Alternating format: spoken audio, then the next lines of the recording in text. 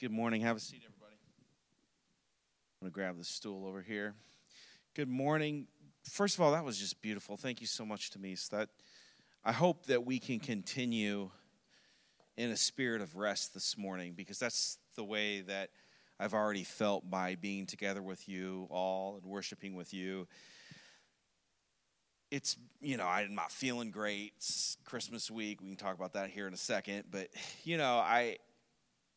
I think this morning, as much as anything, I needed that sense of peace and that sense of rest. And I hope that as we look at God's word, will be in Luke 2 some this morning. I hope that we can all just kind of continue in that spirit, because it feels good. It feels like what's needed. For those that don't know me, my name is Nate. I'm one of the pastors here at Soma. And from time to time as I speak, I almost always have somebody speak with me. This morning, my wife, Deb, is going to help us by presenting some of what happened after the Christmas story. We're going to deal with Luke 2, but not the verses in Luke that we usually read around Christmas time about the birth of Jesus. But we're going to read some of the verses in Luke that have to do with what happened after Jesus was born. Traditionally, historically, a lot of scholars believe that Mary was one of the sources for Luke's gospel, that he talked to her and he interviewed her, because it has all these details about how she felt.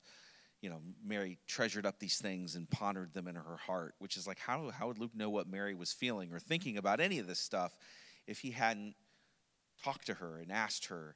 And a lot of the stories that are like sort of odd, and it's like, why is that in there? It's because these were Mary's reflections of her baby and what she was remembering years later, years after he had been crucified. Mary had these thoughts. And so Deb is going to share some of those in a little bit of a dramatic way, as a way of capturing Mary's voice and capturing the voice of a woman who was intimately connected to Jesus in a way that nobody else ever was. So we'll have Deb come up in a little bit and share some of those thoughts of Mary.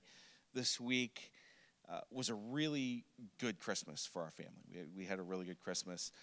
It may be because some of our family was out of town. We're going to do Christmas with them tonight. But it's one of those things, right? We always ask each other. I heard it like all around the room all morning. We always ask each other, so how was your Christmas? Was it a good Christmas or was it a bad Christmas? And if somebody's like, no, yeah, it was pretty good. And everybody's like, okay, good. As we deal with the emotional aftermath of Christmas and getting together with family, and the incredible memories and the joy and the excitement, and also the conflict and the unresolved issues, and the excitement of the presents, and then the cleanup or the assembly of the presents afterwards. I always wondered if baby Jesus just played with the box, right? When the wise men brought him the gold, frankincense, and myrrh, he's like, this is a great box. My family went to see on Christmas Day, as we always do. We always go to a movie. And this year we went to go see the new Spider-Man movie. And if you're wondering how they can make a new Spider-Man movie, this is like, the fourth or fifth different, new Spider. Oh, there's another new Spider-Man? Well, this one's different, right? And this movie was really good, and it kind of made that point, hey, there's a million Spider-Man. That was kind of the point. All these Spider-Men from all these different versions and universes came together, because that way you could have a Spider-Man for all tastes. No matter what your inclination, there's a Spider-Man for you, which is really where we're at as a society now. We all want our customizable personal heroes, right? We want everything to be kind of uniquely tailored to us, and we're caught in a vicious cycle of perpetual reboots. Origin story is the buzzword of the day, right? We always want to hear that story of where our heroes came from. And to just, every time it gets in, now the hero's going to have to face, we're going to hit reboot, and we'll just start over from the beginning. If we don't like our Superman, we'll just hit reboot, and we'll have a new Superman. We'll have a new Spider-Man. We'll just do it all over again and start from the beginning. And that's how a lot of times we end up treating Christmas, right, as Jesus' origin story. And we perpetually rewrite it to emphasize the things about Jesus that we like or that appeal to us, whether it's Jesus as refugee, or Mary as a woman whose sexual history was challenged, or the Holy Family oppressed by a tax-hungry government if you're libertarian in nature. Everybody has their own thing that they want to take out of that story, and every year we just recycle it over and over again. We don't let Jesus grow up. We don't need him to die for us. We don't need him to teach us or command anything or require anything of us. We just keep him in that infant state. And each year we celebrate him all over again. And as long as we never let him grow up and we never let him become a man, then we never have to deal with his right to rule over us. He can just be happy, sweet, cherub-faced, loving baby Jesus and never mean anything else. So this morning, as we hear what happened after the Advent, what happened once the shepherds cleared out, what happened once the choirs of angels stopped singing, what happened once the wise men packed up and left, remember that if we want our faith in Christ to be mature, we have to accept Jesus as more than just a baby. We have to let him mature as well.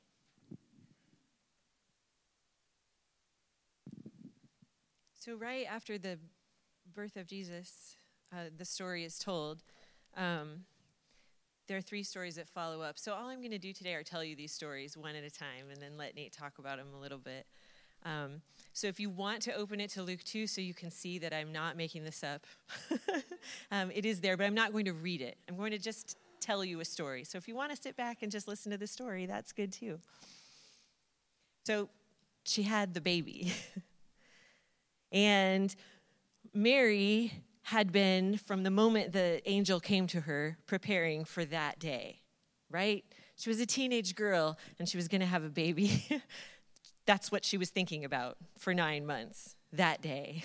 Preparing for it, getting nervous about it, getting excited about it, being afraid, traveling towards it, wondering exactly how the details were going to work out. And then it happened. That night, she's there, breathing through contractions, undoubtedly missing her mom so badly at that moment. And it happens. She gets through it. Animals everywhere, clutching Joseph's hand. The baby's born. She looks down at him. He's her son, and he's beautiful, and she's happy. And she takes the closet she's prepared, and she wraps him as tightly as she can, but she's not very good at it yet. And she wraps him up, and she lays him down, and she looks at him, and then it hits her. Oh, this was just the beginning.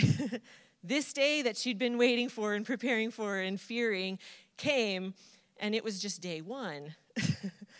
Now she has to raise a son, the son. And how on earth is she going to do that? And so she sat and looked down at him and just suddenly felt more fear, more inadequacy, more everything than she ever felt in her whole life.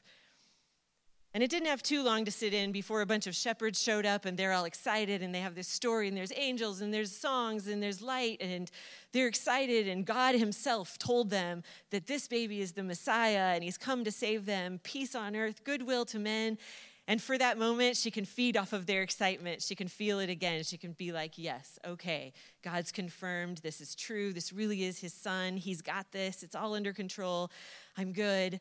Their faces are excited. Joseph is smiling.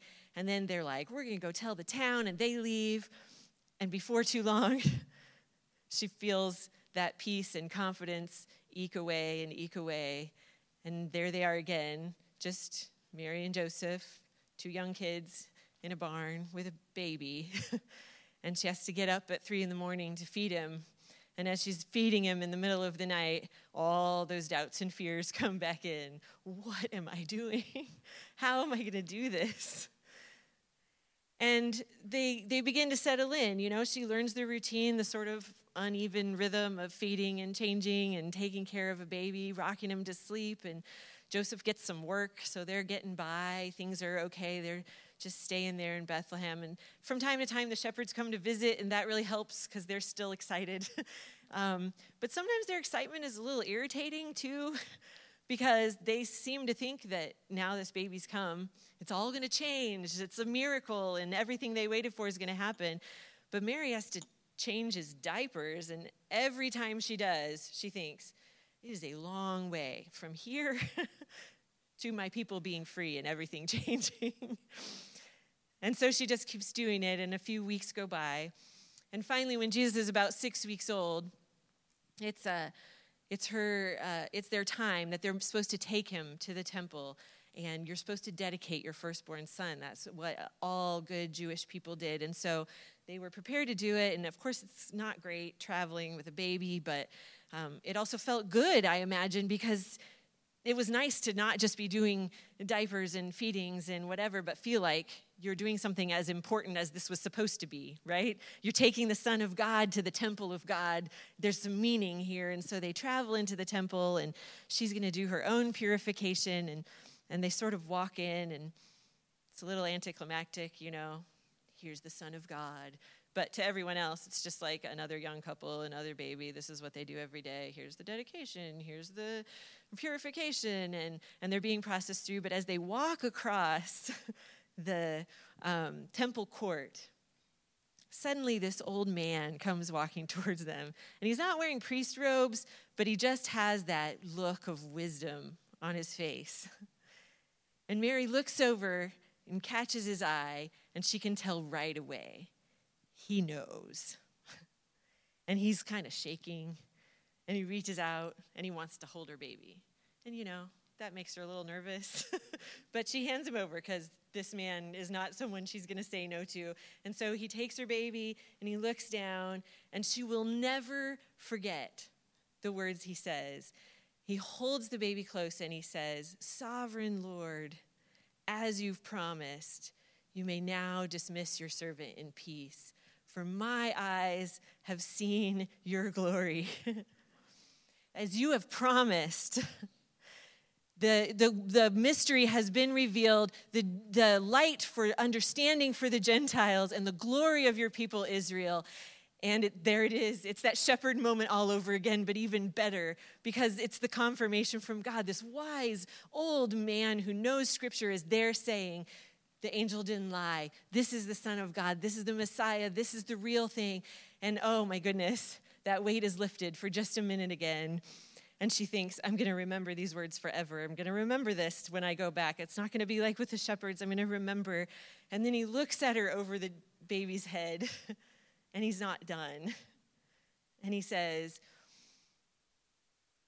this boy is destined to cause the falling and the rising of many in Israel. And he'll be a sign to be spoken against so that the thoughts of many hearts can be revealed. And you also, a sword will pierce your soul. And there it is. That sort of vague dread that had been with her from the beginning crystallizes into one understanding. Yeah, her son came to save his people from oppression.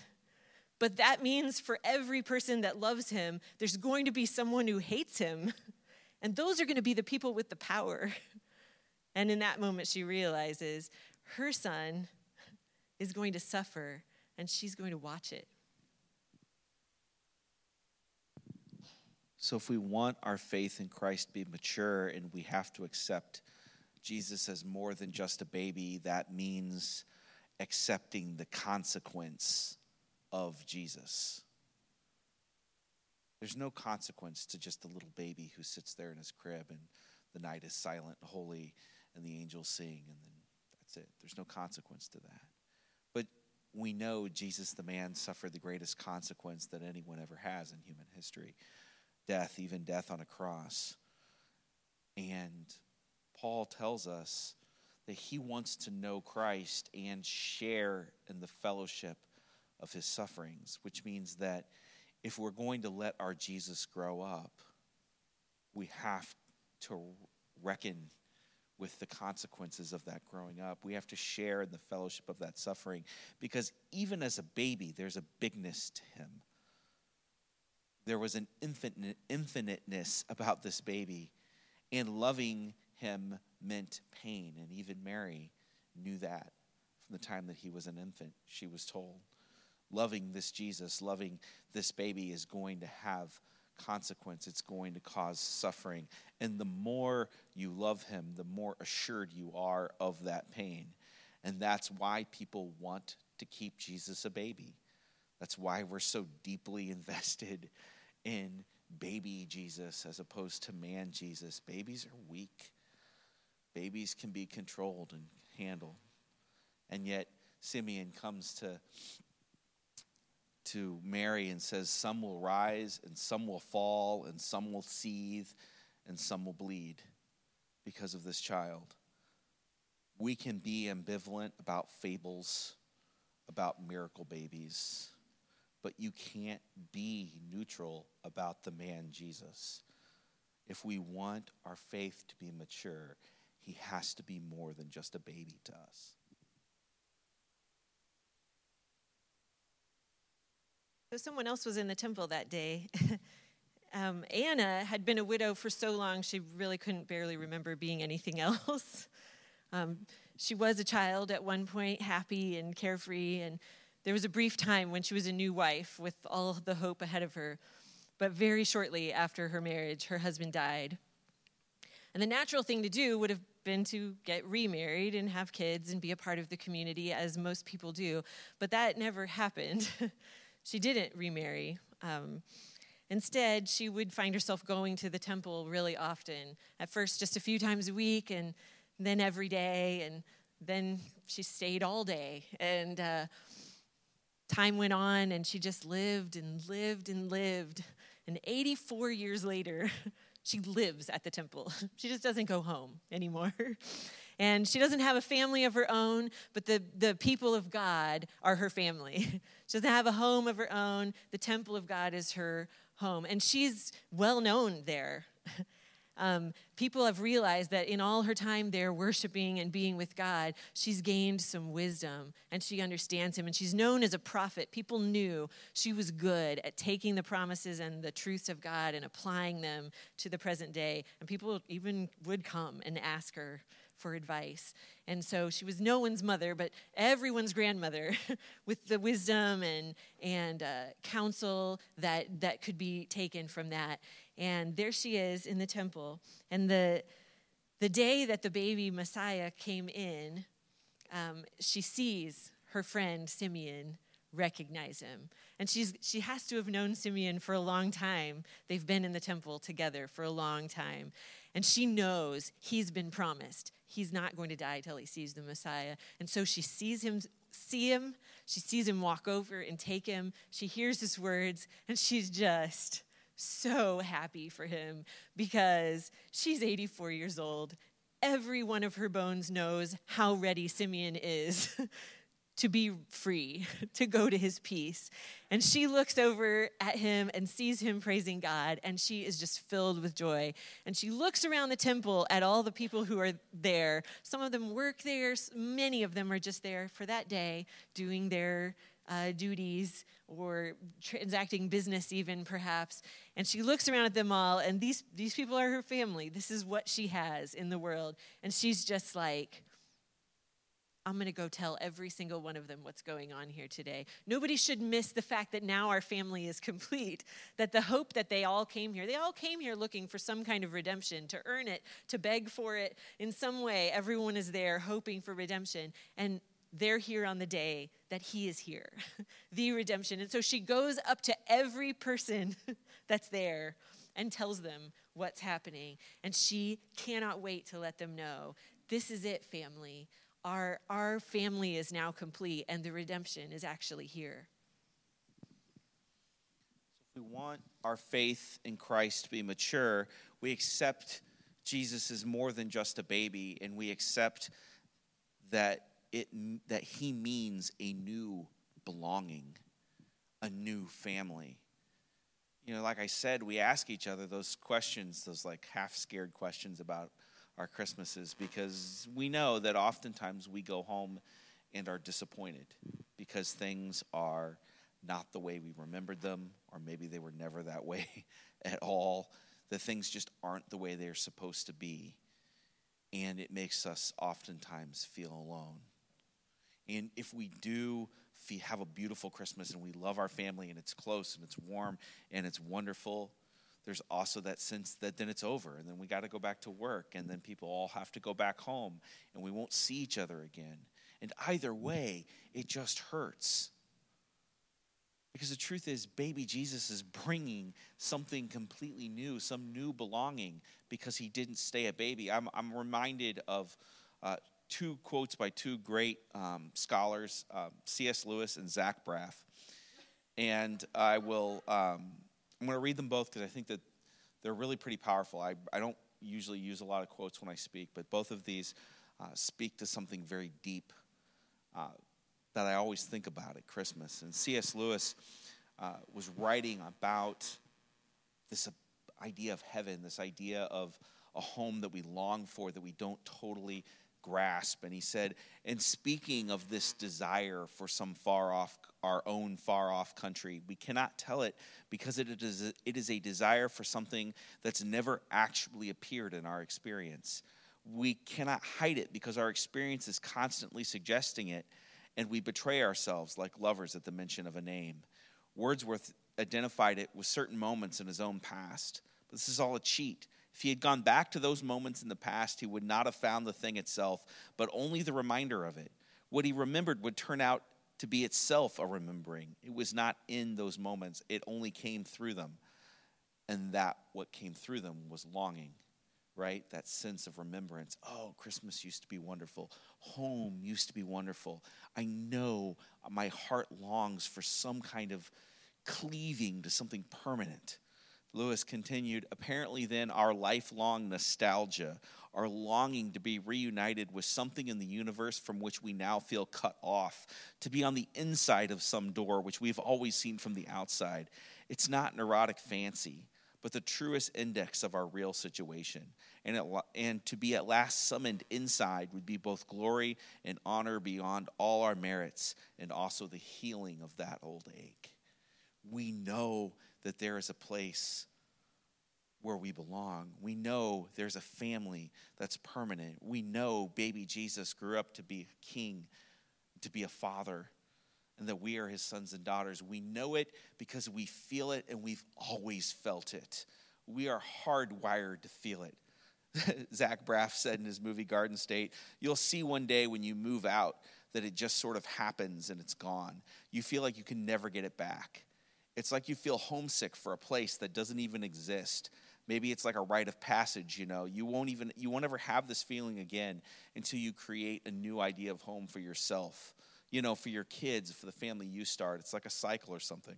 I don't know, but I miss the idea of it. You know, maybe that's all family really is, a group of people who miss the same imaginary place. And that is what Jesus was promising, and that is what Anna felt, that new belonging, that perfect family. And look, belonging to something new, accepting the consequence of Jesus as giving you a new identity and a new belonging, it doesn't mean that it stops hurting when your own family lets you down. It just doesn't. Loving people, caring about them, means that it's always going to hurt. And it doesn't mean that you get to stop growing. It doesn't mean that you get to be like, well, I have a new family now. I never have to grow up. We long for our own families so that we can finally find or recapture that sense of acceptance. But then we get married and it doesn't turn out to be the way we thought it would, right? How many of us have had loads of painful experiences, even within our own marriages, even within good marriages and healthy marriages? It doesn't turn out the way we think it's supposed to, and that thing that we want is just always right there. And it's because Jesus isn't a therapy baby. He's our Father. And he's calling us to a new family and a new home. And if we want our faith in Christ to be mature, we accept him as more than just a baby.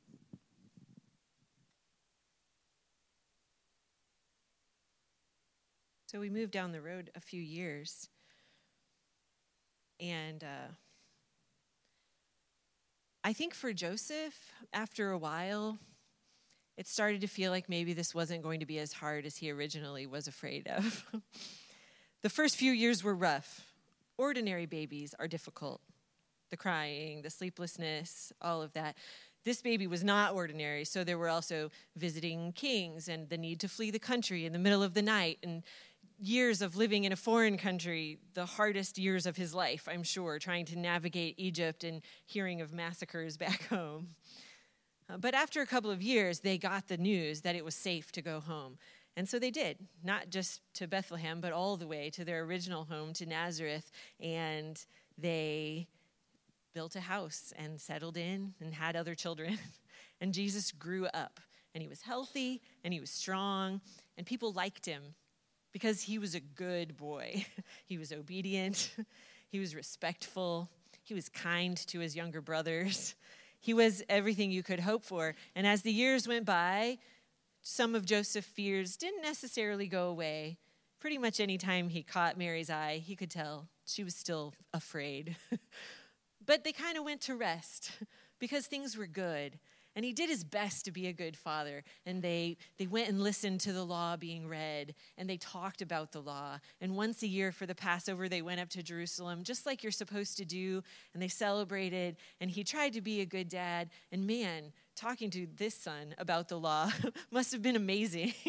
The best conversations of his life, more interesting than what he had with anyone else.